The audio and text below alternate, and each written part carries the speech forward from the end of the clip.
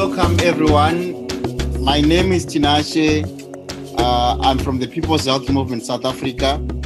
I want to thank you all for making time of attending this important workshop in these current difficult times.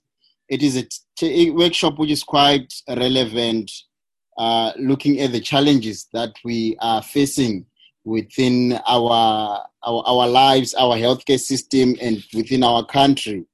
It is quite important for you as CHW, you know more about the coronavirus vaccines.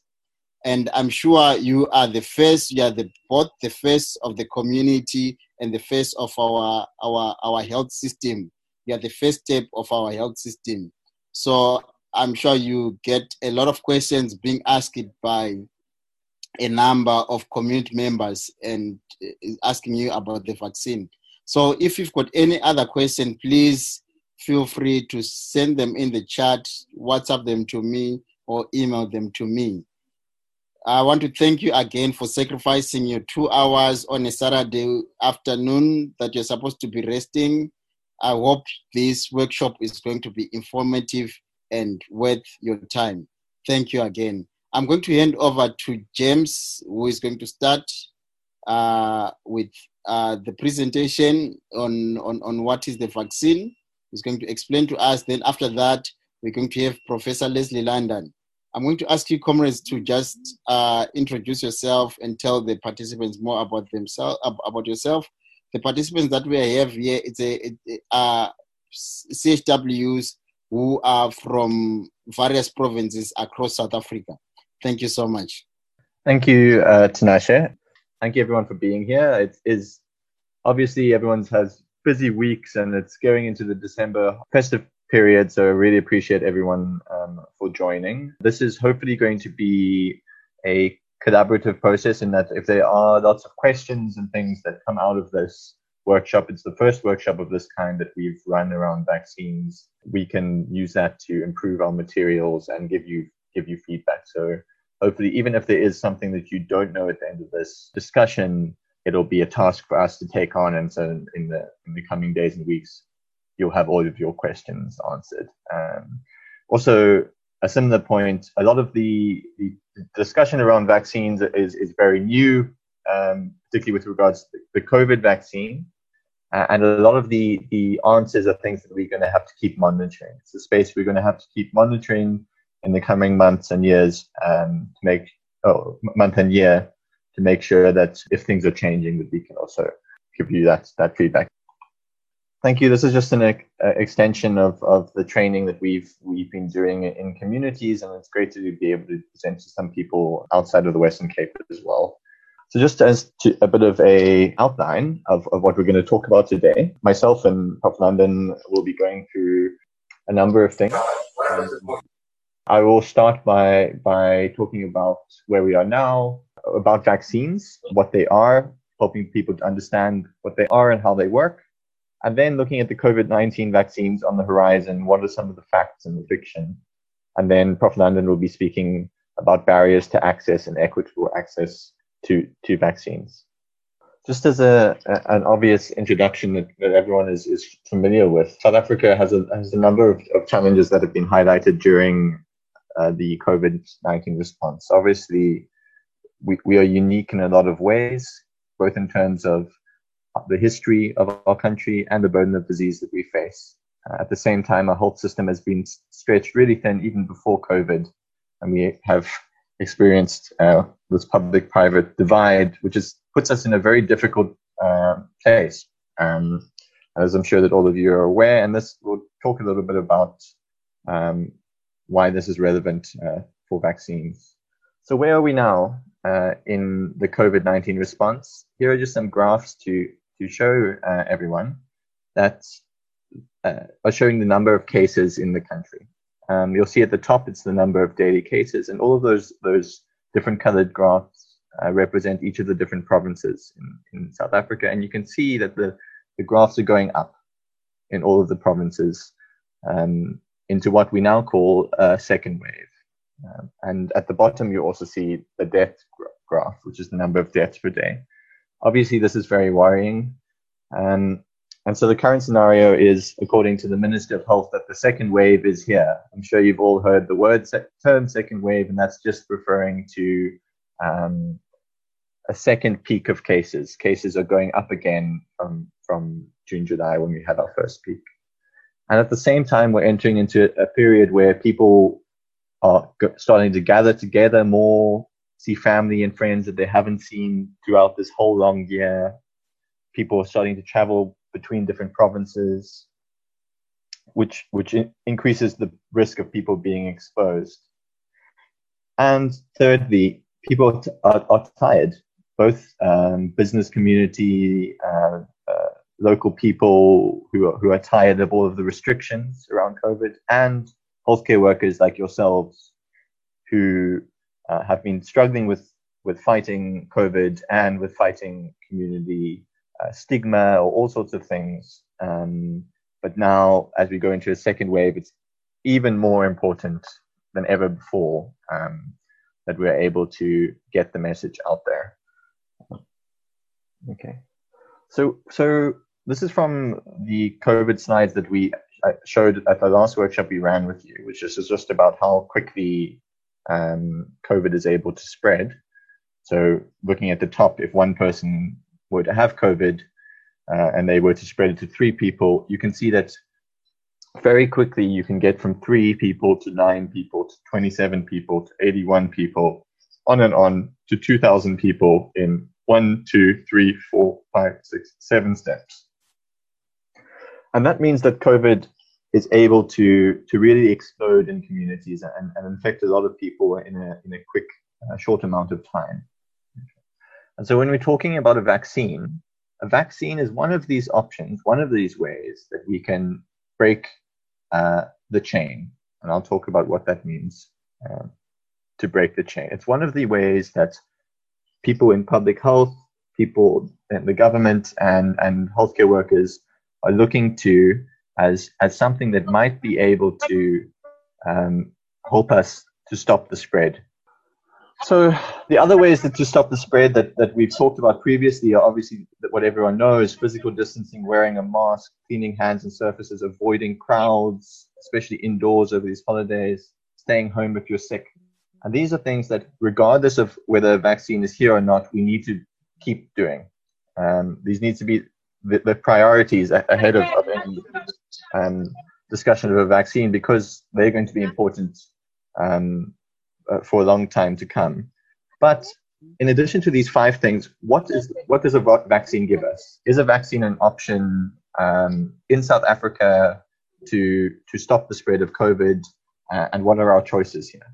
So what are vaccines? I'm sure most of you have seen these little booklets that I've got on the screen, the little pink one and the green one, the Road to Health booklets. The Road to Health booklets are given to children in South Africa, and it helps parents to make sure that they're getting all of their proper checkups at the local clinic. I'm sure that you'll know that if you have seen one of these booklets, that inside there is a list of vaccines, and when kids have been born or have gone to their clinic visits, 6 weeks, 10 weeks, etc., after they have received their injection, somebody will sign off and make sure that it's noted that the child has received the vaccine. And so you can see that all children in South Africa, under this EPI, Expanded Program of Immunization, have received multiple vaccines by the time they are a few years old. Okay, so the vaccines that are given are everything from the BCG vaccine, which is for TB, to polio vaccines, rotavirus vaccines. And these vaccines are sometimes oral drops that babies will get, and sometimes they're injections in the arm or the leg of the baby. And so all of us, yourselves included, myself included, have received multiple vaccines by the time we're adults. And these protect us from a whole range of diseases which are now either very rare, for example, polio. Polio does not exist in South Africa anymore because of the polio vaccine, or have been very common in the past, like diarrhea diseases such as rotavirus. And the government has decided that investing money in vaccines, spending money in vaccines to give to people in the country is a good way to stop these diseases from happening. Okay. Another one of the important examples on this list is the measles vaccine. Okay. Many people who are in their middle age will remember extensive outbreaks of measles when they were younger throughout the country. Measles outbreaks are now quite newsworthy events in the country. They do still happen. We've had some in Cape Town in recent years, but this is just showing how even in such a short phase of time, one person's lifetime, the vaccines have had a really amazing effect on the types of diseases that we face and the number of these diseases that we face.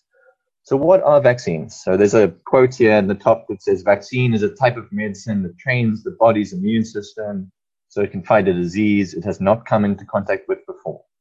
Vaccines are designed to prevent disease. Okay. It's a bit of a wordy definition, but the key point here is that vaccines are a type of medicine, and they are a way that some sort of medicine that we use to help the body to recognize infections. Okay. Help the body to be able to understand what type of disease, what type of bug or Yinshilongguan or bacteria or virus it's infected with, and how it can fight that virus. Okay. So they're a way to assist the body to tackle an infection. And I'll talk about how they actually work now. So why do we use them? We use them to prevent people contracting illnesses that can cause their death, or leave them with severe lifelong side effects. But polio was one of those examples. Often people with polio are disabled for most of their life, all sorts of disabilities that they can have, or sometimes die. The vaccines we also use to prevent outbreaks of communicable diseases. Communicable just means diseases that can spread, diseases that are infectious or can travel from one person to another. So if I had a disease, I could give it to someone else. That means it's a communicable disease. Okay. Vaccines are also useful to protect people who have weak immune systems from getting sick. So for example, older people or children or people with very severe illnesses, chronic diseases, cancer, etc., who might have weakened immune systems, vaccines are used to protect them from these common infections that other people would be able to fight off fine, that other people's immune systems would be able to cope with, but they are not strong enough to be able to cope with those infections without a little help from a vaccine. Okay. And there's another reason we use vaccines. Sometimes they can help with limiting the resistance of some bugs to medicines that we give them. Okay. Because it allows the immune system to fight the infection instead of having to rely on a lot of other types of medicine that the bug, that the virus can get used to and become resistant to. Okay. So how do they work? Vaccines work by acting like an infectious agent. Acting, mimicking, copying, whatever word you want to use. They act like an infectious agent. And so to the body, to your body or my body, they look like something that is infectious. They look like it's a virus or a bacteria. Okay? And that can be in different ways. It can either be that it's inactivated. So it is some virus or bacteria, but we've changed it. We've changed the virus or bacteria so that it's no longer can cause disease. It's a weak virus, or it's a weak bacteria, or it's inactivated is the word. Okay. It's just a cell. It's too weak to do anything. Your body picks that up. Or sometimes it's a dead virus. We've killed the virus with all sorts of things. Another virus is dead, and it's just like a piece of dirt, like many things that your body would encounter. If you had a cut on your arm or something and something got into your blood, it's the exact same way that your body would respond. So it would be a dead virus. Or it could just be little broken off pieces, like a little bit of a shell, a little bit of proteins of the virus. And then the third point, this is a very important point. It's tested for safety. So what's first tested before we test if a vaccine works and prevents disease. The first thing that's tested is that this inactivated or killed point that I have made is true. We're testing that this virus is actually dead, or this virus is actually broken apart and now it's just a piece of protein, and so it's actually safe. It's just it's not going to cause any harm. Okay. Then once we now know that we have bits of the virus or bacteria or whatever that we want to use, and we know that they're safe, they cannot cause disease. Now we want to see, is it useful? Is it useful as a vaccine? Can we use it to help the body? Okay. So by giving someone a vaccine, what we're wanting to do is we're wanting to train the body's immune system. So you might have heard before that the immune system is like the soldiers of the body. Okay. Inside your blood is these little soldiers that fight against infection. They're very tiny. You can't see them with the naked eye. And they're little different types of blood cells and proteins. That's what we call the immune system. Okay. Little soldiers with little spears is a good way to think of them. Okay. And they protect your body from infection throughout your whole life. When you're a child, when you get a cold and a flu and you're sniffing and you're getting a fever and a temperature, that's not actually the bug, the virus or the bacteria doing that. It's actually your body doing that. Your body is making your temperature go up. It's making you sneeze. It's making you have a runny nose and all of these sorts of things because it's trying to make it uncomfortable for the virus and the bug. It's trying to kill the bug that's in your body. And eventually it does that with most infections. With colds and flus, we've all had them dozens and dozens of times.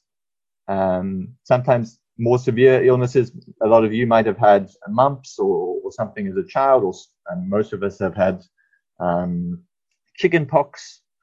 Your body fights the bug off using its immune system. Okay, so most of those illnesses, sometimes we give medicine to help you.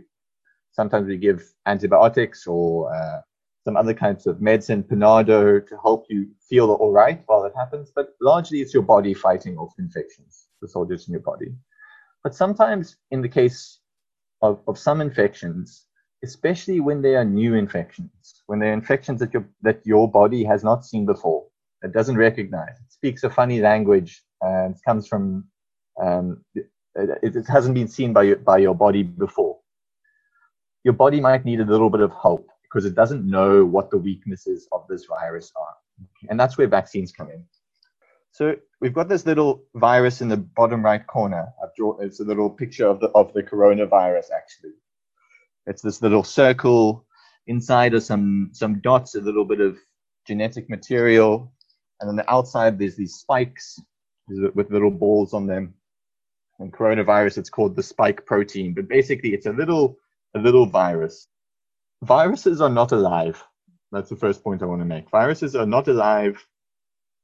And that's why we don't use antibiotics to kill viruses. But viruses, to reproduce, to have little baby viruses, they need to use your body. They use your body like a factory. Okay, they use your body to make more of themselves and to spread. Okay, and that's what makes people sick. So in this case, in an example, what if somebody had never seen COVID before and their immune system was very weak? Then this virus, you see the arrow, infects the person and they're going to get sick. I've made a red cross. They could get sick, or we've talked about last time, some people get very sick, need to go to hospital, ventilators, need oxygen, and some people unfortunately die. Okay. And those people who die are very often older or have other illnesses, chronic illnesses as well. Okay. So how do we help this person? So a vaccine would work. On the bottom left now, you'll see these little shapes that I've made. So what the scientists do is they take this virus on the right and they break it apart. They break off little pieces of it. And they melt it and break it apart. And so it's no longer a virus. It's just little fragments, little bits of virus dust that's left. Okay. And eventually they study that and they put that into a vaccine. Okay. The vaccine is then injected into someone or in a drop in someone's mouth. into the person's body, and the immune system in the body that we talked about, the soldiers in the body, see the stuff that's inside the blood, and they think it's not normal. I need to fight it. Okay, it can't cause infection. It can't actually cause illness, but your body responds anyway. Your body gets ready to fight this thing. Okay, and the way your body does that, generally, is it makes these things we call antibodies. I've made them as little y's. Think of them as if your immune system is the soldiers, these are the spears that your soldiers are going to use. Okay. And these spears, these weapons, these antibodies are very specific. They attack just that virus, just these little fragments. They know where the weak points in these fragments are, and they attach to them, basically. Okay. And then what happens is, now that you've had this vaccine, after you've gone on with your life, you now come into contact with the real coronavirus. Okay. Your antibodies will bind to the coronavirus. They'll attach to it. Okay. Like swarming soldiers attacking an enemy. And that will deactivate or inactivate the virus, okay, so that it's not able to get into your cells. And why is that important? Remember, virus needs to get into your cells, into your body, to make more of itself. So by having antibodies ready to go, by the time you see the coronavirus or your body encounters the coronavirus, it's able to inactivate the virus and protect this person. So remember, this person in the beginning would, if they had just come into contact with coronavirus and they had not had a vaccine, they would not have had the immune system ready to activate and respond in time to prevent them from getting sick. Okay. So that's the general rule of how vaccines work, and I think that's the main thing we wanted to discuss today. And if there's some questions about that, I can answer them. Okay. So then this is another thing just to talk about. So now that we know what a vaccine is, great, we can solve the problem. We can defeat any virus. Is that true? Well, it depends. Okay. So there's this thing called herd immunity or herd protection. You maybe have heard about, people have been talking about it on the radio. Minister of Health talks about it sometimes. Some other countries have been talking about it as well. Basically, herd immunity is this way of saying how many people or how many people in a population, in a country, do we need to have protected before we can control a pandemic or an outbreak? In this case, coronavirus. Okay.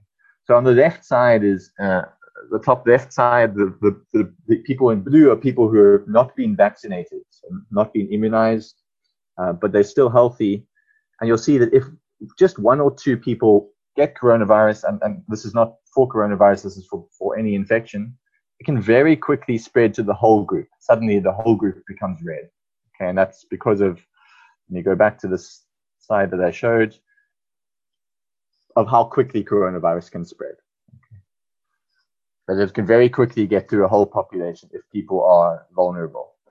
But sometimes, if you in the middle picture now, if you'd vaccinated some of the people, if you given a coronavirus vaccine to some of the people, you'll see those people in yellow, they're now protected from coronavirus. They won't get very sick from coronavirus and they'll be fine. But the rest of the population, us who haven't received the vaccine, can still get infected. Okay, and that you'll see the rest of the people become red, still the same way as the top photo. Herd immunity is the third thing. Herd immunity is when we vaccinate, or we vaccinate enough people, or enough people have had coronavirus before that they're now protected, or their immune systems are strong enough that enough people have been vaccinated that now there's some people who haven't been vaccinated, they can be kept safe. Okay, does that make sense? So there will be some people in the population, maybe some very sick people, or some very young people, or some people in the population that don't have access to healthcare, or haven't gone and gotten vaccinated. And because they haven't been vaccinated, they are at risk of getting coronavirus. But if we can vaccinate enough of the other people, all of these yellow people, all of us who are able to or are healthy enough to get the vaccine, who are close enough to hospitals and have access to healthcare, we're able to vaccinate enough of those people, we can even protect those who haven't been vaccinated. Just because everyone you come into contact with will be healthy and will be vaccinated, it can protect you, because there's no way the virus can jump from them to you. Okay. And this herd immunity, I mean, it's a bit of a big debate, and people talking about how many people will need to get vaccinated before we have herd immunity. There's all sorts of scientists and articles being published about it. And some of the estimates are somewhere between 70 to 90% of people might need to be immune before we can say we have herd immunity. I see there's a hand that's been raised. Bongelani Nene. Do you want to ask your question now? Yes, sir. I want to ask a question. Good day, by the way. Yeah, thank you. Go ahead. My name is Bongelani Nene, a community health worker from Soweto. Okay, my question is that most of the people here in South Africa, they tested once or twice on COVID. And the reason why they were testing is because they had symptoms or they were showing, they had signs that they're coughing, whatever symptoms of COVID-19, what to say, coughing, sore throats, they had all those symptoms. Yet some of them, their results came back negative, but some of the people who didn't show symptoms, their results came positive. Yet we know that after you've tested or had a certain disease, automatically your body create antibody to fight against that disease before you take vaccine and so on. So my question is that how would we know that people do have antibodies or not before they take a vaccine? Or does a vaccine helps you if you already have the antibodies or not? Thank you. Thank you, Bongelani. I think that's a great question. I saw that one of those questions was raised in the WhatsApp earlier this week. So just to rephrase it for everyone, the point I think, as I understand that's being asked, is with coronavirus, we know that there's some people who have already been infected with coronavirus, obviously. We know that some people have died of it, but we know that hundreds of thousands of people in the country have been infected.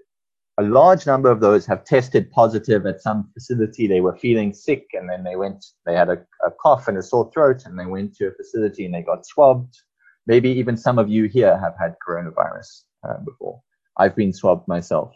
And they tested positive for coronavirus, and they fought off the virus. So now the idea is that they are immune. There's some debate about how long they are immune for, but it does seem to be the case that for the vast majority of people who have had coronavirus, they have some level of immunity. Okay. There are some cases that have come up in the literature and in articles people have published, even in South Africa, of people saying, I got coronavirus again, even after having it once. There's some debate about that, but for the most part, most of those people who have gone through coronavirus have immunity. But what Bongelani was saying is that there are some people who didn't get sick at all who we find out had coronavirus. So some people had what we call asymptomatic. They had no symptoms, but they still got coronavirus. And in the same way, they probably were young, they probably were quite healthy, or they didn't even notice that they had a runny nose or anything like that. And in the same way, they now are also immune. Okay. So a vaccine, when you talk about immunity, immunity does not mean I've been vaccinated. It means I've been vaccinated, or my body has got some sort of protection against this infection, either from having it previously, like Bongelani was talking about. My body's already seen this virus. It's already made those antibodies in the same way as if I'd had a vaccine, or my body is just strong enough that it's not able to be infected. Okay. So the question he was asking is, what do we do about all those people who are already the yellow color, who are already immune before we vaccinate? So it's a difficult question because I think it's going to depend a lot on the government's policy. So, for example, with the EPI, with the kids, you go back to the kids one. When you take your kid to the hospital, okay, to the clinic, and they get their 14-week rotavirus vaccine, okay, they don't ever test your kid to see if they've had rotavirus before. They don't ever, at any clinic in the country, test to see if you've had measles before you get your vaccine. Okay. I mean, maybe they might ask you about that just as part of normal checkups and making sure that your child is being cared for. But so most kids are given vaccines, the vaccines that they have, whether they've had the infection previously or not. Okay. The assumption is that most people haven't had it previously. Most people haven't yet had it, and so the vaccine will work. And in those people that have had the infection, whatever it is, diarrhea or whatever before, that the vaccine's it's either not going to it won't make a difference, really, is the assumption being made. Okay. And so that's really the assumption that is probably going to be made with coronavirus. But it depends upon government's policy. It might be that if we have such a limited supply of vaccines, that it might be that they test people, and people who haven't had coronavirus before are the only ones we're going to allow to have the vaccine. But there hasn't been any worries that if you have already had coronavirus and now you get the vaccine, that's a problem. That's not really a worry. It's more about how do we make sure that we are using the supply that we have. If we only have 1,000 vaccines and there are 1,500 people and half of them have had coronavirus, maybe we should give the vaccine to those people who haven't had coronavirus, or maybe we should give vaccine just to those who would get very, very sick, so the elderly or healthcare workers or people with illnesses, and maybe we must prioritize. So just to answer your question, Bongelani, so it's unlikely that giving the vaccine to somebody who's already had coronavirus will make much of a difference. They probably we assume they already have immunity, and there haven't been any studies on whether giving the vaccine to them will increase their immunity, but it will probably have no impact on that. It's mainly about how do we prioritize? How do we make sure we're not wasting vaccine? And that'll just depend on the government's policies, the provincial health policies, and on how many vaccine doses we have available. And Prof. London will be talking about some of the access issues and the economic challenges and the political issues of getting access to vaccines in a country like South Africa, which doesn't have as much political power or money as a lot of the United States or the United Kingdom and all of these places that are able to buy as many vaccines as they need. So what about a COVID-19 vaccine? So I debated how technical to get about all of the different types of vaccines that are now coming out. But what the main point I wanted to make is that, as I'm sure you all know, there's currently no COVID-19 vaccine available in South Africa to the general public. Okay. There have been some trials going on for a number of months. And in the recent weeks, and this is one of the reasons we set up this workshop, in the recent weeks, a number of companies have published their results overseas, internationally, showing that they've been testing some types of vaccine and these vaccines are working. And what that means is that now, in the coming months, some of these vaccines are going to be approved. In different countries have different processes for approving vaccines. And some of these vaccines are going to be rolled out. In the United Kingdom, the UK, the first coronavirus vaccine has already been rolled out. It's already started. So people are starting to be vaccinated, and in the coming months, it will probably start in South Africa. The vaccine options, these candidates, I've listed them 1, 2, 3, 4. There's actually more. There's a Chinese vaccine. There's something like 40-something different vaccine trials. I've listed some of the well-known ones that have been published recently. all of these vaccines have different structures and are made in different ways by different companies. Okay, so they're made in different ways, different scientific ways.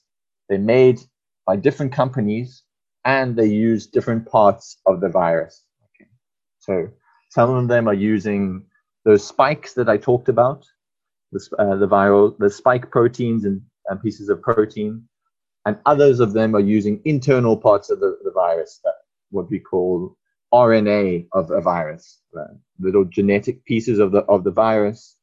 But the irrespective of the part of the virus that is being used and the way in which they are made, they all work similarly in your body. So that mechanism that I showed, that rough mechanism of showing your immune cells a bit of a virus or an inactive part of a virus,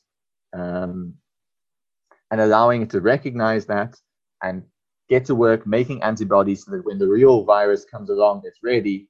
All of the vaccines, that's how vaccines work in general across every single different type of vaccine. So there are some that have been talked about. The Pfizer vaccine, Moderna vaccine were published recently, have shown to be more than 90% effective. There's the Oxford AstraZeneca vaccine. That's something people might know about. Was being tested in South Africa and in the United Kingdom. I myself volunteered as one of the test subjects on it. So I got an injection of something that I didn't know if it was a vaccine or if it was just sugar water. So basically it's been tested in different countries around the world. The reason it was tested in South Africa, just to make sure that we're responding to that, is because it's good that we have local data. We have local evidence to show that we're not just testing overseas and then we don't know if it works on our population. So it was also tested. It was tested in like 60,000 people in the United Kingdom as well. Okay, that's one that people might know about. And then there's the Sputnik 5 vaccine, there's a Russian vaccine, there's a Chinese vaccine as well. I'm saying Russian, Chinese just because of where they were found, and not because of some sort of political or geographic point I'm trying to make about them. So these vaccines have been shown to be effective, some of them, like the Oxford AstraZeneca vaccine, has not yet finished its trial. Its trial is still ongoing and will still be a few months before it's ready to do anything.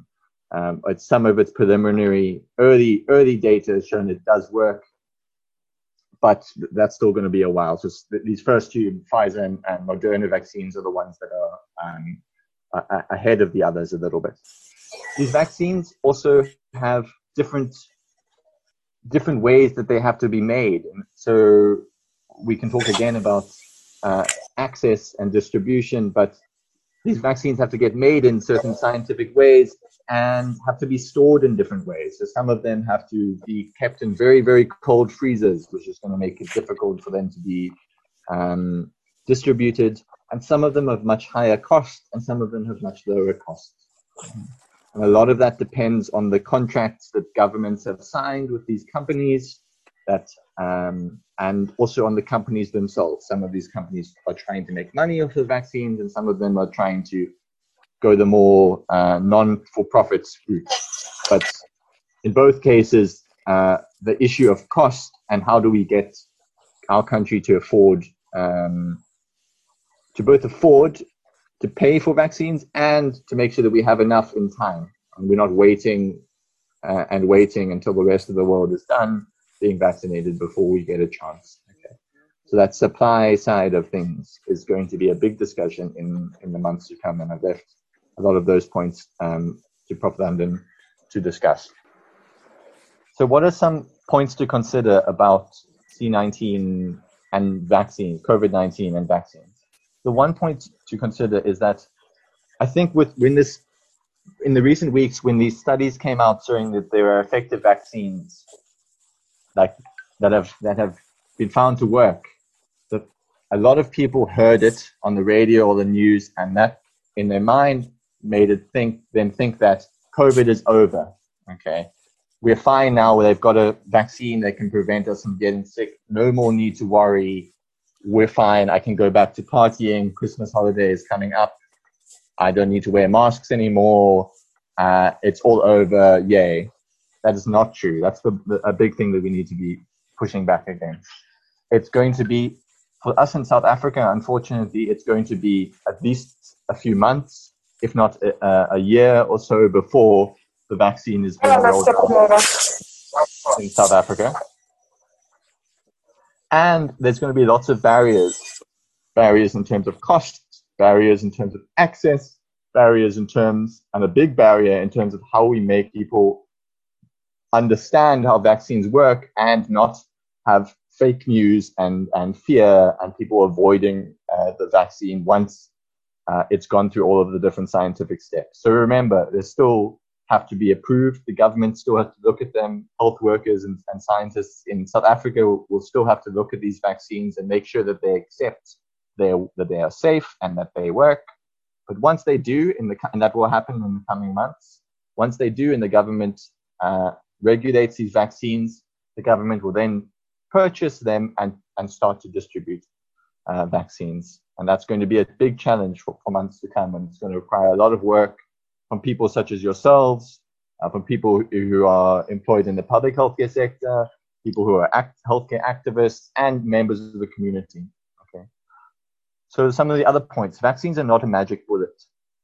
As I've said, we need to keep educating people on practicing social distancing, etc., many different ways to protect people, hand washing, social distancing, avoiding gatherings that we've talked about. If there's anything you take away from this, it's that vaccines are on the road to us, but there's not a magic bullet that's here now. Okay? And there will be many months before they will be available in a country like South Africa and even in a lot of the Western world. There's a lot of fear, stigma, and fake news about vaccines. I'm sure some of you have seen a very recent Twitter thing that has happened with the Chief Justice, where somebody clipped a video of him talking about vaccines and in a very negative way. So the first steps to understanding this is to understand how vaccines work. I think a lot of people don't understand how vaccines work and what is just not possible with vaccines in terms of causing harm and what is possible. And that we understand, and this is what we are hoping to start looking at, what are the levels of knowledge people have in communities about vaccines, and what are some of the beliefs people have about vaccines. Are there beliefs that vaccines are evil or invasive or toxic? Do people not know about how they work? Are there other ideas about how vaccines, even if they're not harmful, that they might be trying to make money or whatever? So there's a long list of myths and fake news and false statements that have come out around COVID. And this is from some of our group discussions in communities. People have talked about people believing that, some of it's stigma and people not wanting to accept to have COVID. Sometimes it's blaming refugees, or it's believing that COVID comes from this whole 5G thing and it's a conspiracy and it's people are trying to make money, or that Bill Gates is somehow doing something with vaccines, or vaccines have put a mark on you and they implants in them to track you, or that COVID is false or fake and doesn't actually exist. All of these things are things that we have heard, and I'm sure you have all heard them too. Okay, there's not new things to hear. But with the vaccines coming out now in the coming months, there's going to be new myths, new fake news is going to start appearing around COVID. It's already started around vaccines. It's already started, but it's going to increase over the coming months. And so I think it is good if we start finding out what the questions are. Perhaps there's some things I haven't talked about today that I haven't covered that you think I need to cover, and we need to be getting this information out. There's some questions, and there's a good question we had already. There's some questions about what about this case with vaccines? Do they work in this case? And all of those different things we need to be collecting those questions and then getting the information out to everyone. I think the issue of myths and stigma around vaccines is going to be just as big as the issue of making sure we push the government and the international big business companies that we've talked about, Pfizer, Moderna, to make sure that we get access to vaccines and we're not left behind by the world that has more money to push around. Okay. So thank you very much. That's my part of the presentation. If there are some questions, perhaps it would be good if you want to put some hands up now. Otherwise, I will pass over to Prof. London, and then we can do questions at the end. That might also work. Sure. Thanks, James. So I've been trying to respond to some questions as they come up in the chat, you will have seen. And we will have discussion at the end where we can clarify all of those questions. As James said, I'll just introduce myself. So I'm at the University of Cape Town, also on the steering committee for PHM, and have been a part of a project that PHM is looking at the problems of access to vaccines and medicines and other technologies globally. So in India, Korea, and South Africa.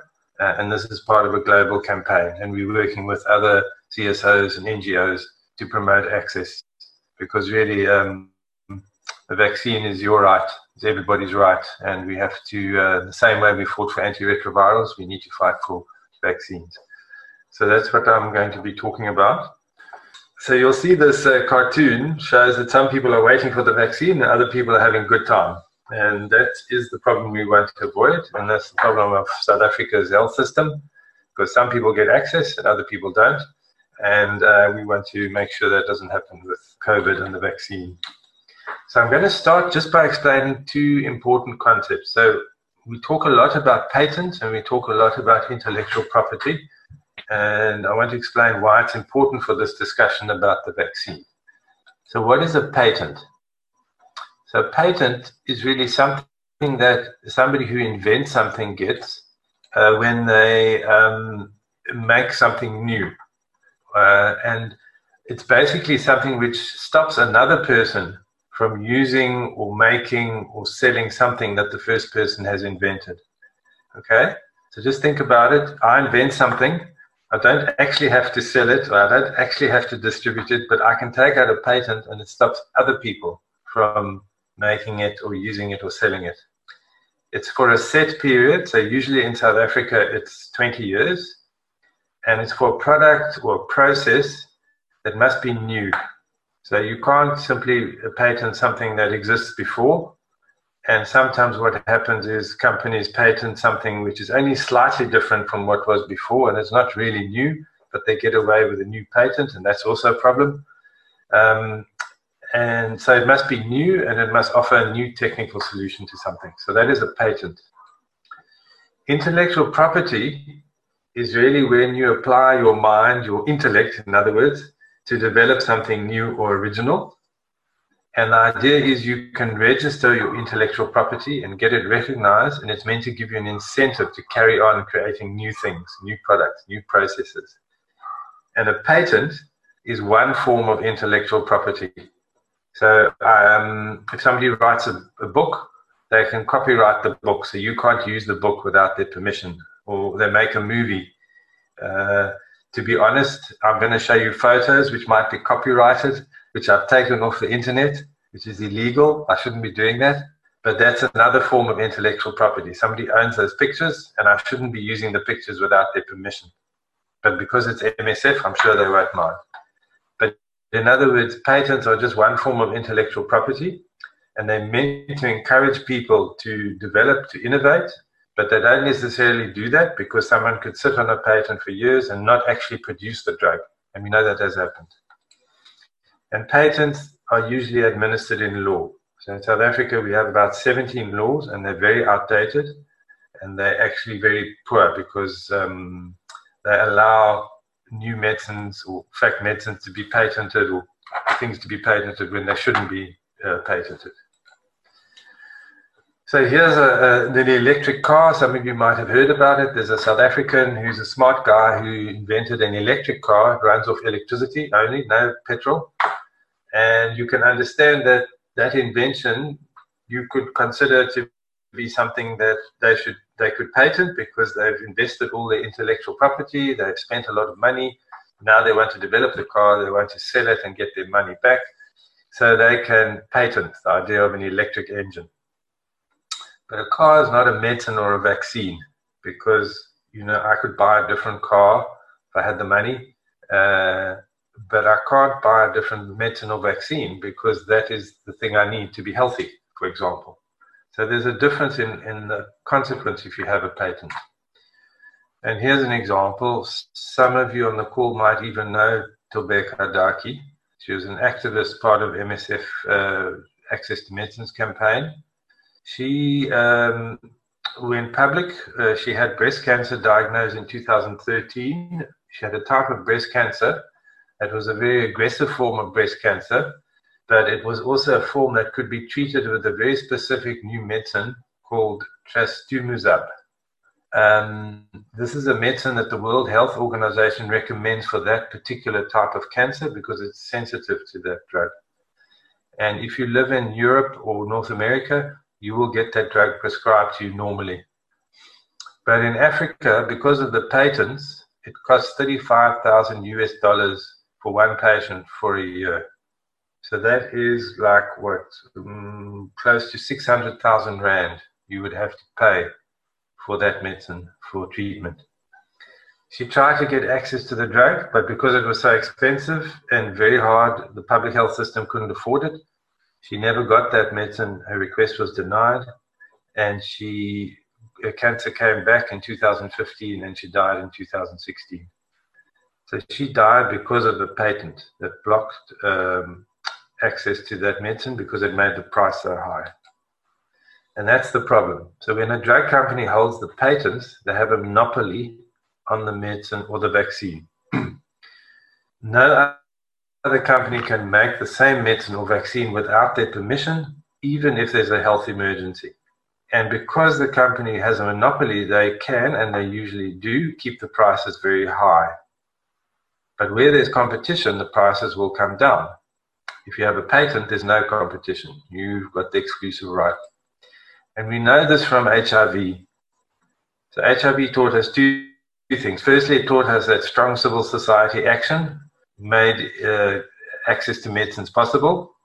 And secondly, we brought down the medicine costs through various ways, but the most important way was to get competition in. We broke the patent monopoly.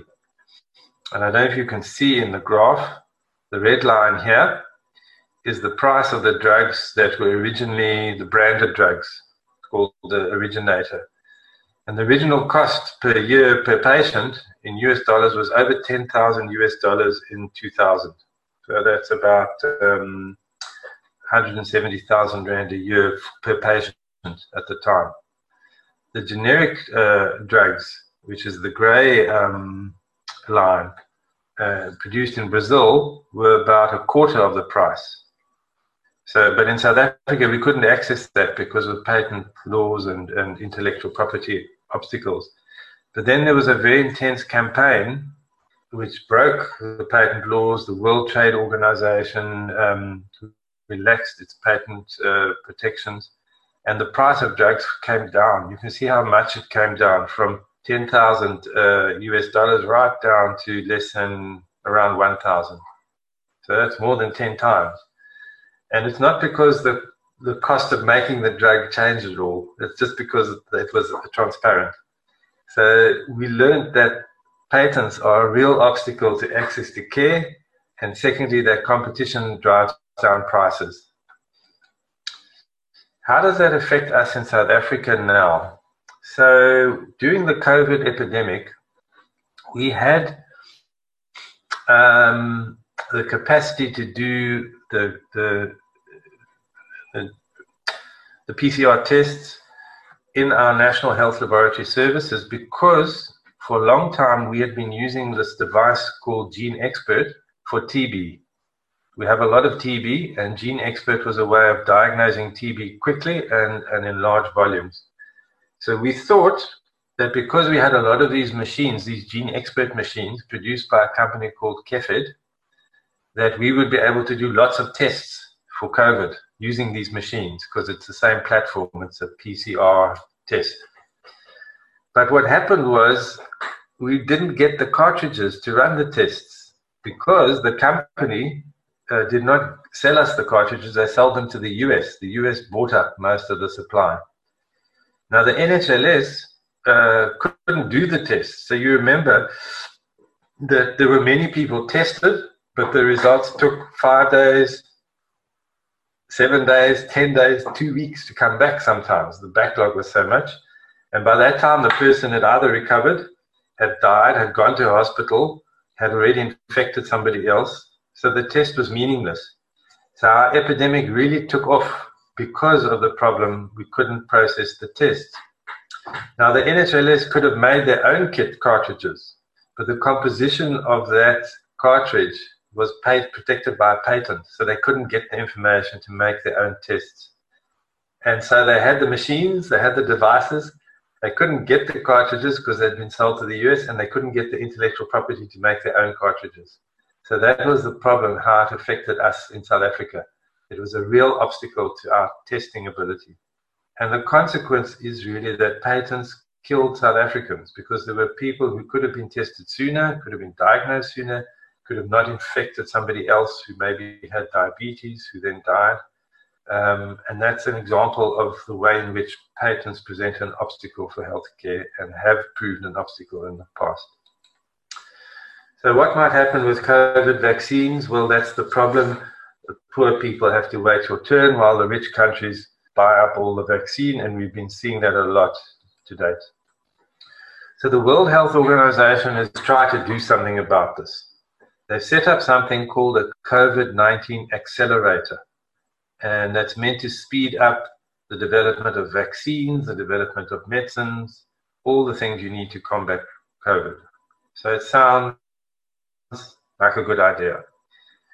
COVAX is the one that deals with the vaccine specifically, and what it is setting up is a way in which a big pool of money can purchase the vaccine before the vaccines are actually out. In other words, countries can put up money through COVAX for advanced purchasing. It's like prepaying your electricity or prepaying on your phone. So you put down the money and then you can use it up when the vaccine comes through. And under COVAX, low-income countries get the vaccine for free from the fund. So South Africa is not a low-income country. We are actually a middle-income. In fact, we are an upper-middle-income country. Mozambique, Malawi, for instance, would be low-income countries. So they will get the vaccine free from COVAX. We will have to purchase it. We will purchase it at market prices. Supposedly the prices will be low, but we have no control over that. And that's the problem, that COVAX doesn't change the intellectual property protection that the companies have. They still maintain their patents, and they will decide the cost of medicines. So COVAX may be a good idea, but it has some problems. The other problem, of course, is that there are billions of people in the world, and there won't be billions of vaccines, certainly not at the start.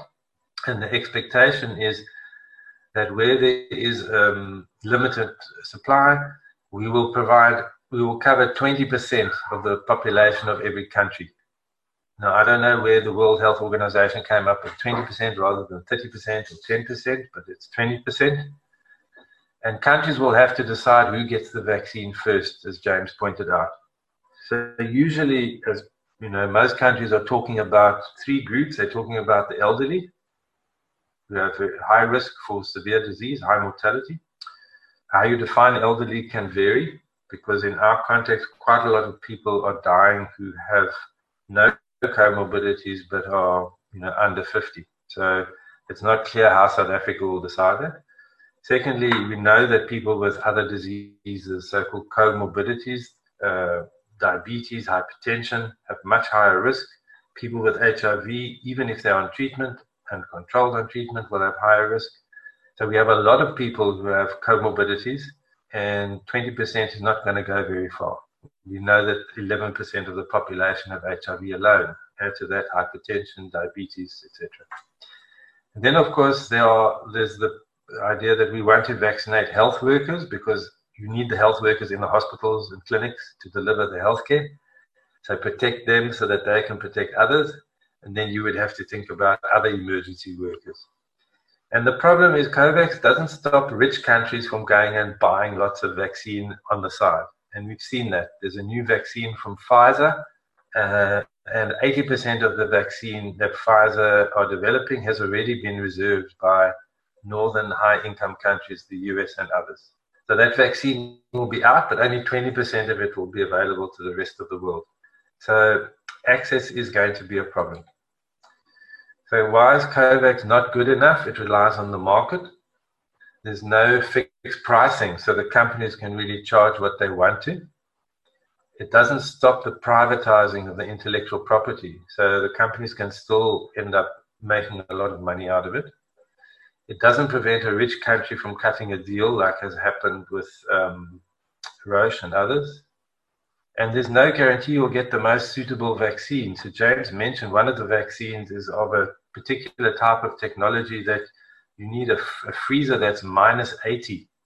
Now, most freezers that you might have in your house are minus 20. Minus 80 is a very unusual freezer and it's very expensive. And most of our vaccines don't need sub-zero temperatures. They need a fridge. They need like 5 degrees or something like that. So we are going to have to rebuild our whole cold chain if we get this particular vaccine. And we have no choice of which vaccine we get. And to rebuild our cold chain, we'll have to buy new freezers, install them, have electricity. So the money we spend on the vaccine will probably be about the same money we'll have to spend on the whole supply system so that the vaccine can be delivered. So it's not necessarily a clear and easy solution. Minister of Finance announced recently he's allocating 0.5 billion rands of the 5 billion that is needed for South Africa to purchase through COVAX. I think a lot of money has actually come through the private sector, but there's still a lot of money needed. And if you think about it, 0.5 billion for a vaccine that we don't know is necessarily going to be the most effective one. It could be bought cheaper if there were other measures in place. And we could use that 500 million rand to improve conditions of service of health workers, community health workers, better PPE. I don't know if you're aware, but there's now a big scandal about the Chinese PPE, the K95 masks not meeting standards, etc. So we're putting a lot of money into something which might not actually be the best way to solve the problem. The World Health Organization, that's the Director General Tedros there, also announced another initiative. They said, no, we're going to create something called a Technology Access Pool, CTAP, for COVID. It's going to be an open access pool. It's going to speed up the discovery of vaccines, medicines, and other technologies. Basically, people are going to donate their technology. Pharmaceutical companies will donate their technology into this pool so that other people can take it and then go and develop a vaccine. So, of course, lower and middle income countries are supportive, but the big countries with the big pharmaceutical industries are not supporting it. The UK, the USA. Pfizer, for example, has dismissed it as nonsense and dangerous. And to date, not one pharmaceutical company has actually donated any IP of any substance to this pool. So the World Health Organization put it forward, and Costa Rica was a country that proposed it, but it's not been successful. So these efforts internationally are not necessarily working. But this is one very important effort that's happening now. So at the World Trade Organization, South Africa and India have proposed a waiver of all intellectual property for anything to do with COVID-19 technologies. They proposed it in the World Trade Organization because the World Trade Organization sets the rules for intellectual property protection. We are members, so we have to obey World Trade Organization guidance. So our laws have to meet their standards, which means that we have to protect intellectual property here. So basically, South Africa and India both said, no, for COVID, we should suspend intellectual property for drugs, tests, vaccines. It's just during the epidemic, so it won't be beyond the epidemic. It's until a vaccine can comprehensively cover the population or the majority of the world is immune. In other words, most people have been infected. It's only for COVID-related technology. and countries don't have to implement it if they don't want to. So Switzerland does not get affected by the waiver if they don't want to implement the waiver. But if South Africa wants to implement the waiver, we can, and not be punished by the World Trade Organization. The resolution was co-sponsored by Kenya, Swaziland, and supported by many countries. And the WHO has obviously been opposed by countries that have pharmaceutical interests, the US, the European Union, Japan, and others. So why is it so important to support this waiver? It's going to lower the costs of the vaccine and other technologies. It's going to remove regulatory obstacles. So at the moment, in terms of the World Trade Organization TRIPS agreement, there are these things called flexibilities, which supposedly allow countries to find ways to get medicines and other things for their people if there's an emergency. But it's incredibly bureaucratic to do that, and most countries don't do it because they fear being punished by the World Trade Organization. They fear being punished by the US for trying to fiddle with intellectual property protection. So if you have a waiver, this removes the regulatory obstacles. It will enable us to import affordable medicines and vaccines. It will also stimulate innovation because the intellectual property will be open. And it will also scale up manufacturing in developing countries. So we have a vaccine industry in South Africa that is state-owned. We have private vaccine companies, but we have BioVac, which is a state-owned entity, which could be manufacturing vaccines if it had access to the intellectual property to do so. So this waiver would enable developing countries to develop their own industries to produce vaccines, rather than leaving it in the hands of a few very rich companies. Wealthy countries obviously oppose the waiver to protect the industry, and that's the problem. So let's just remember that access to healthcare and the things we need for health is our right. The Covenant on Economic, Social and Cultural Rights says that everyone should enjoy the highest attainable standard of physical and mental health. And in order for that to happen, states are supposed to take steps to prevent, treat, and control epidemic, endemic, occupational, and other diseases, and ensure access to services in event of sickness. So the covenant is something South Africa has ratified. In fact, more than 190 countries around the world have ratified it, and that says that states are obliged to do something to prevent epidemic diseases. COVID is an epidemic disease, and that's to help us attain the highest attainable standard of physical and mental health.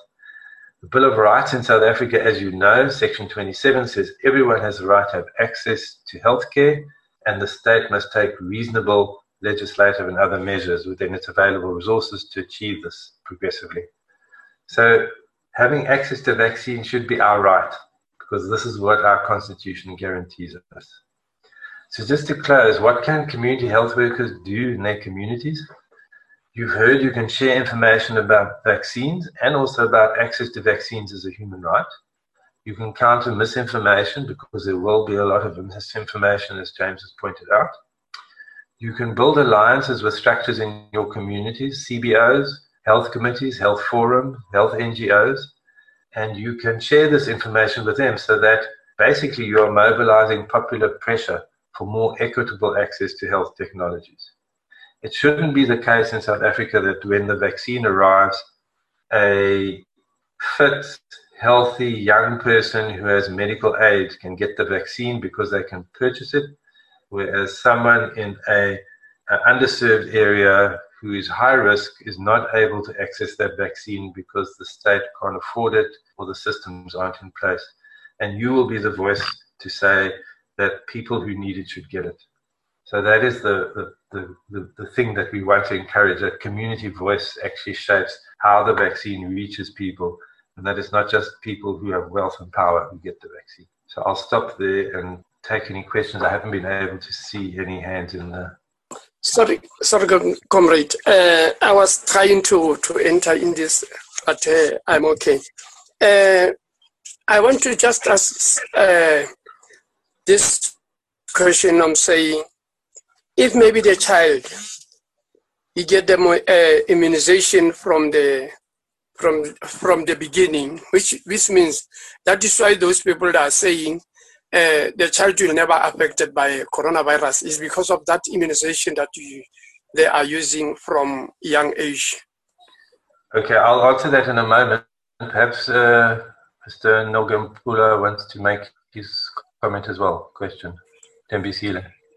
Thank you, Professor Leslie, for this informative presentation. Mine is not a question so far, just a comment that can't you People's Health Movement to give the certificate for attending all these sessions for community healthcare workers so that they can also sort of encouragement to move ahead and to execute the work, as your last slide saying that we need to partner with CBO and other progressive NGO on the ground.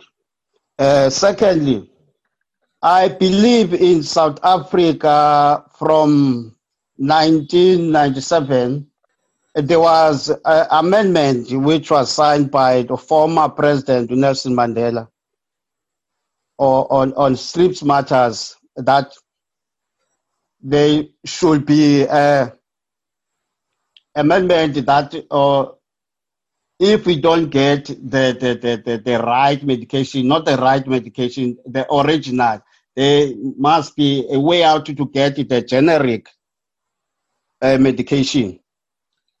I think that was signed by Nelson Mandela in 1997, according to my knowledge, if I sense it right.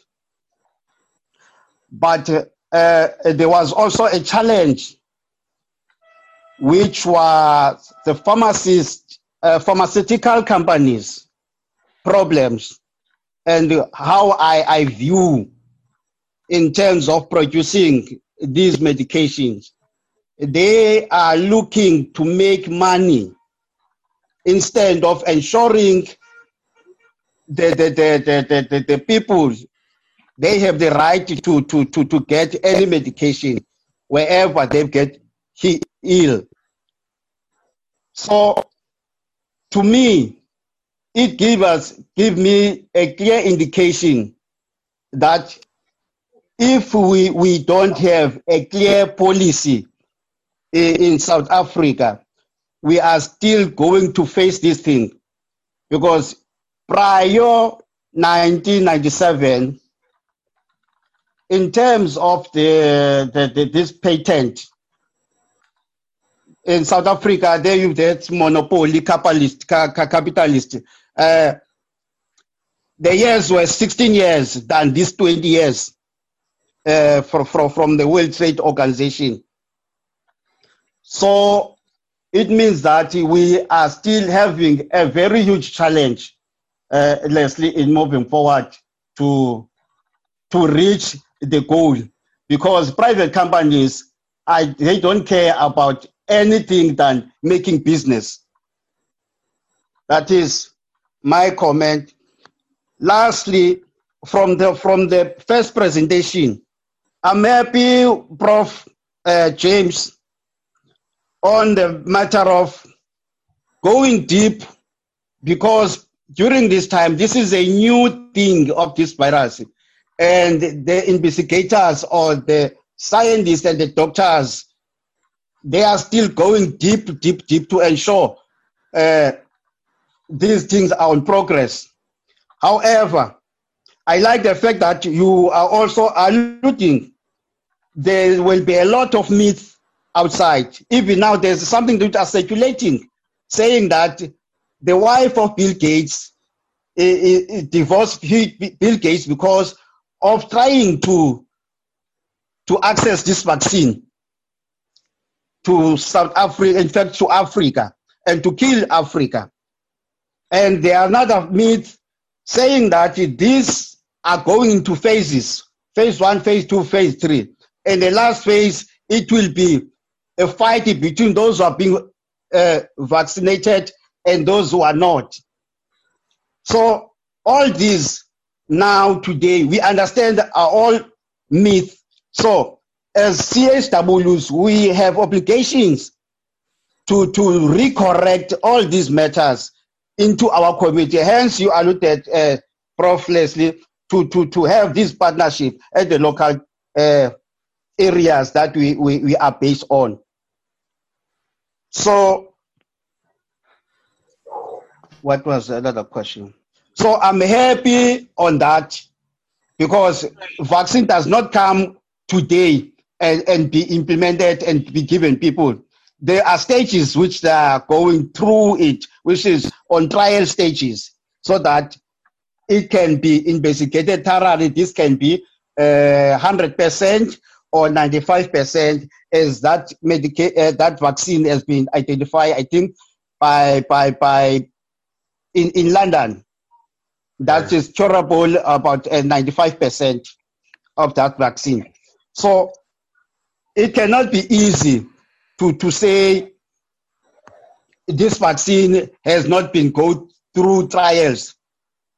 And the last week, I heard from the news on the radio that I can't remember which country they hacked the computer from the lab, which the doctors and scientists trying to get this vaccine. But these guys are hacking and they stole the formula. So these are the things that we need to check how true is that, because there will be a lot of things which are contrary to what we are told today.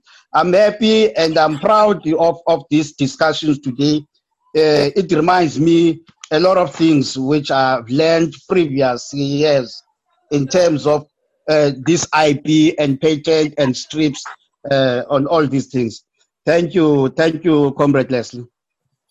Thank you. I will give an answer to the things, and then ask James if he wants to comment, because some of the questions were at both of us. The question about children. So it is true that the disease is more severe the older you are. It doesn't mean that children are not affected, but children generally tend to be infected and not have such severe forms, although some children can. But that is not to do with anything to do with their other vaccinations. So at one stage there was a thought that maybe that because children were given BCG, that they would be protected against COVID. You know, BCG is for TB, but that has been now thoroughly discredited. There's no evidence that BCG plays any role. So the fact that children have less severe forms of COVID is simply because of the nature of the virus. It's and children's immunity. So it's not to do with vaccination. If children have comorbidities, they will be vaccinated just like adults if they fall in the category of being high risk.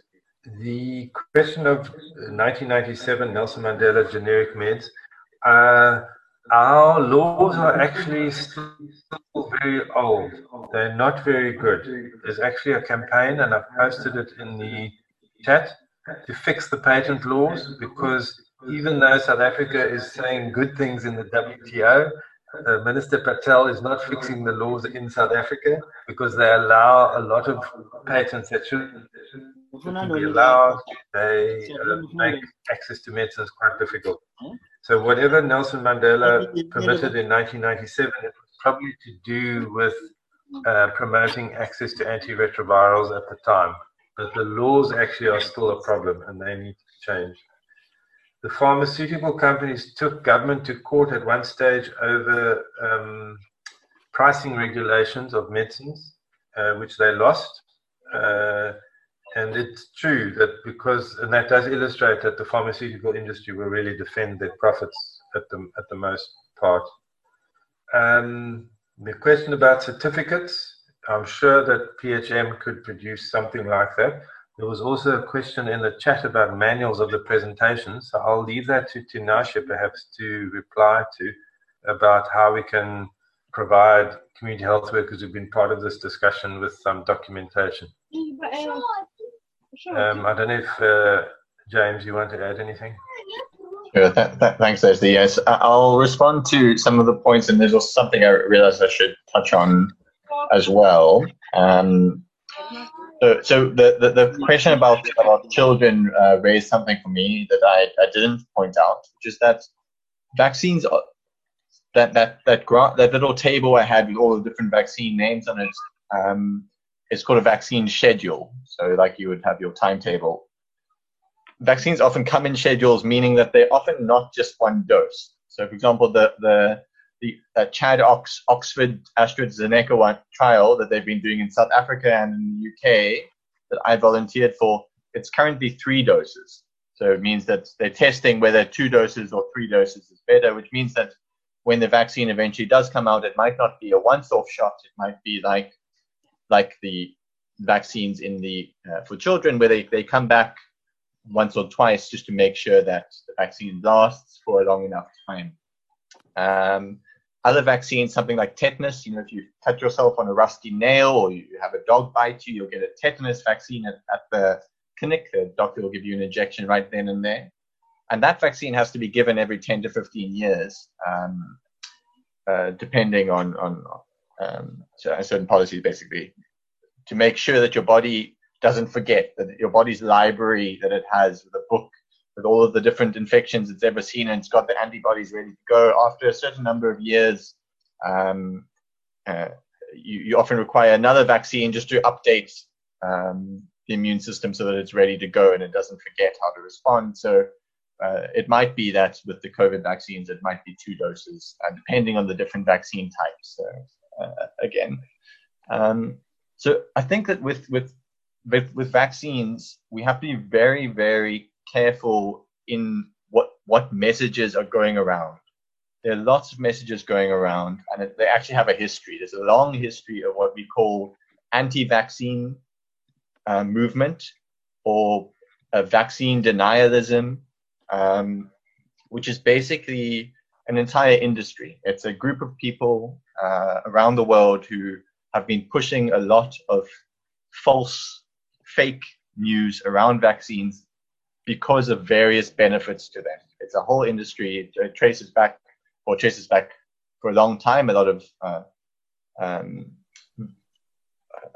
of historical context there. But I mean, even to people like, there's a professor in the United Kingdom named Andrew Wakefield who published a vaccine study in a very important international scientific journal, which he said showed that vaccines cause autism.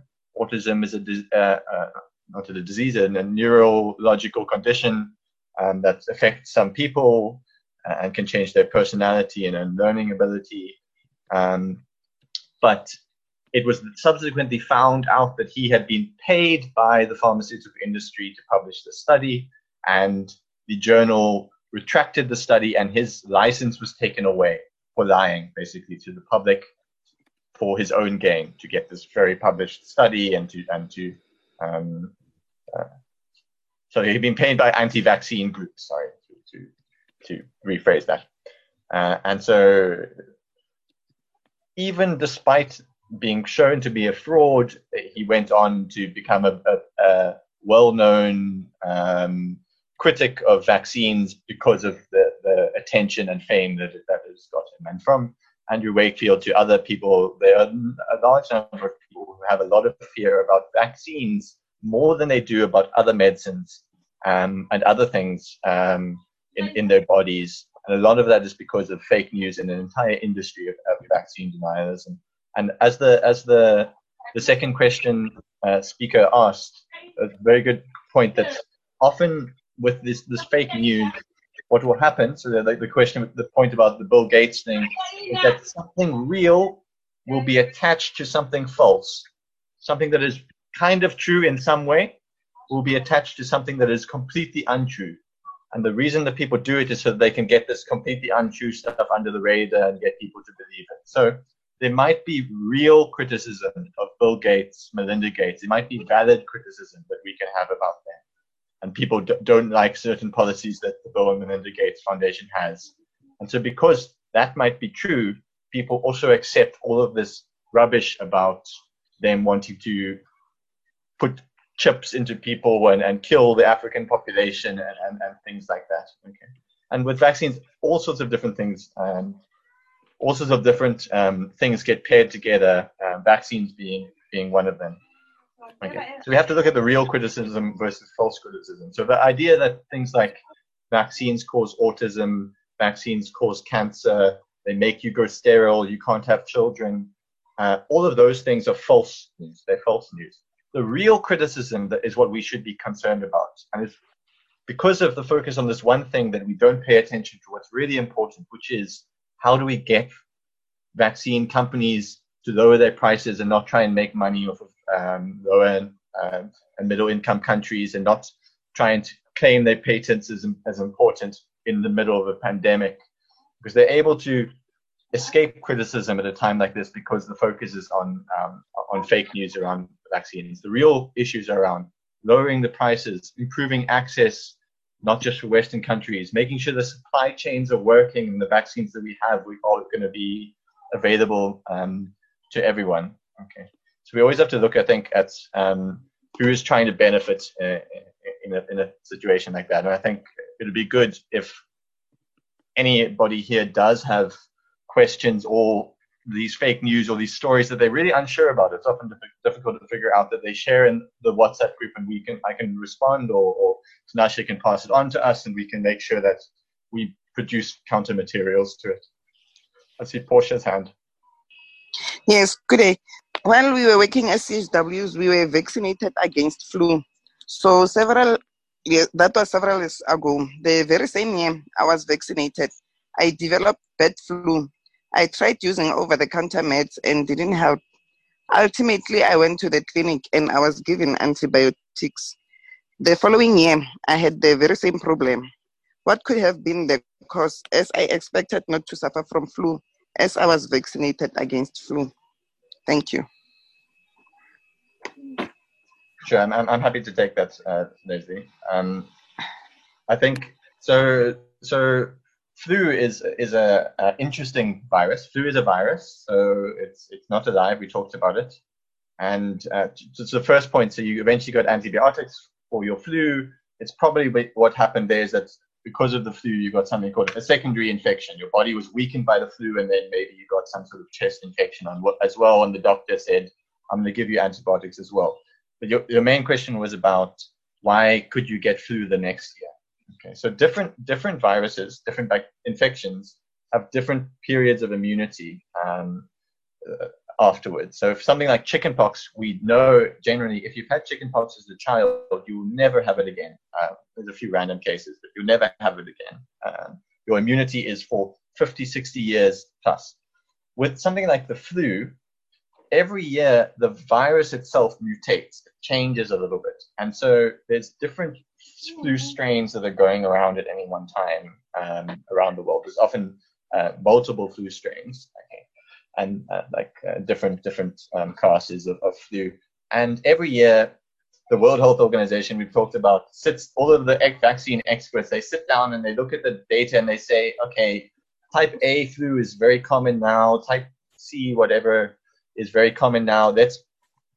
We're going to make the vaccine of the year. So they basically make a flu vaccine. When you go and get the flu vaccine, it's a vaccine that's got a mixture of different flu virus vaccines in it, based on what the common flu of the season is. But by the time the next year comes around, maybe it's a different type of flu.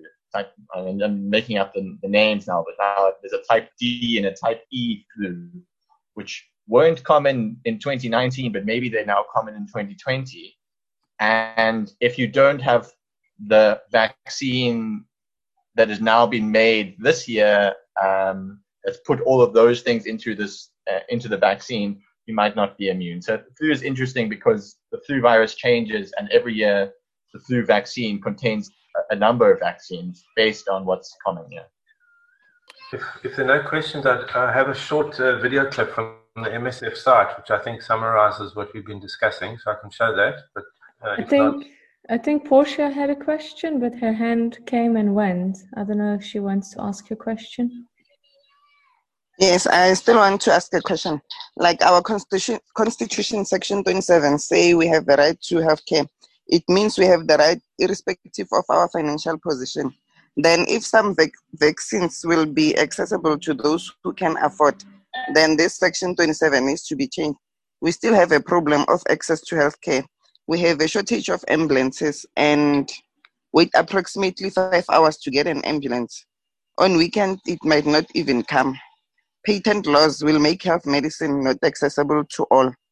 Patent laws are badly affecting us, the poor, as we depend on public health services. Already on the budget, health goods have been decreased. So I'm wondering if this will be if there will be budget for COVID-19 vaccines. So as the poor will not have the right to access to health medicines. Thank you. You're absolutely right, Portia. But don't change the constitution. You've got to change the government to follow the constitution. And that's what our work is about, trying to campaign to mobilize to make sure government follows its own constitution. So there is some money coming from the Solidarity Fund for the vaccine, but we're going to need a lot more than what they're producing. And the Solidarity Fund is basically big corporations or people donating money. And you're right, you point out that the same problems with COVID apply to ambulance services, apply to other forms of healthcare. So we need a strengthened health system. And if we fix the patent laws, and I've posted the website there, then we can fix some of the problems related to technology, not just for COVID, but for HIV, for TB, for diabetes, for other conditions. And of course, we still need proper funding for supporting our human resources, our health workers, community health workers, everyone. So that is a big challenge for all of us. I should just say that I think if the decision is made that health workers should be vaccinated, I think we're going to have to make sure that community health workers get counted in health workers to be vaccinated. Because as you know, the way PPE was handled, community health workers didn't get the same PPE as other health workers. So that must be a big something to monitor, to make sure that if there's a decision to make vaccines available to high risk, people at high risk who are in the health sector, community health workers must be first in the queue with everyone else who's first in the queue. Are there any other questions or comments? If not, there's a very short video clip from the MSF site which I would like to show. If that's okay. You can go ahead. I mean, there isn't any question that came through. I'm sure all the ones that I sent you in advance have been covered. Please go ahead. Can I just look at the list? There was a question about chronic patients being vaccinated. Well, clearly yes. So in fact, you should be. If you have diabetes, hypertension, or other chronic illness, you should be the first to be vaccinated. Yes, we've covered everything else. Sorry, that was the one thing. Okay, so I'm going to share screen again.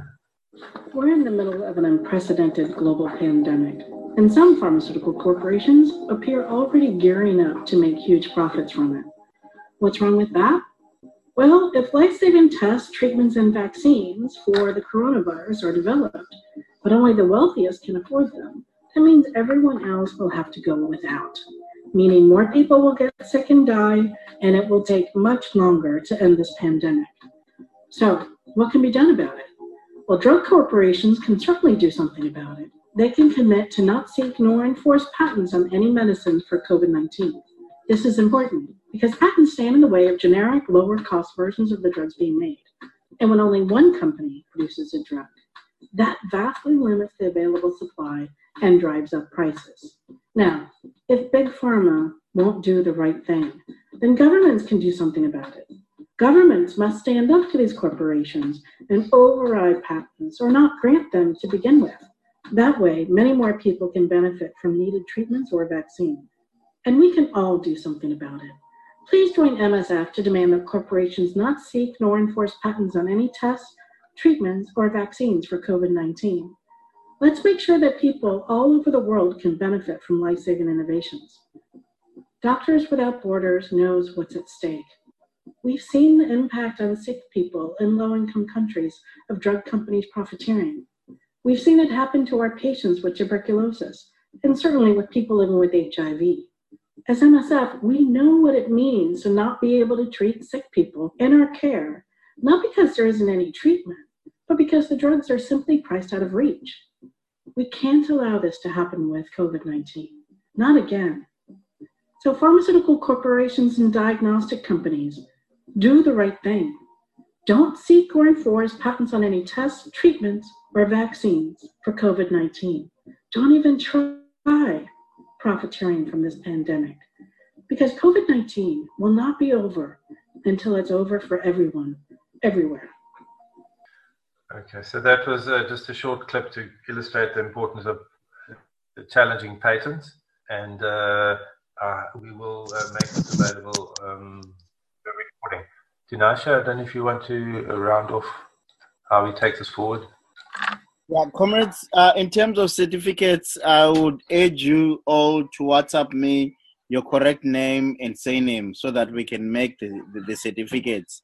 What I'm not sure is the means of distribution, and also you need to tell me where you are, and then we can send them to you. I'm sure Leslie, I'm not sure, Annelien, Leslie, James, is this something that we can do within PHM?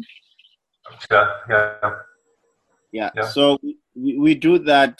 We've got people that we have lost because of the weather in Gauteng and electricity in the Pampristad.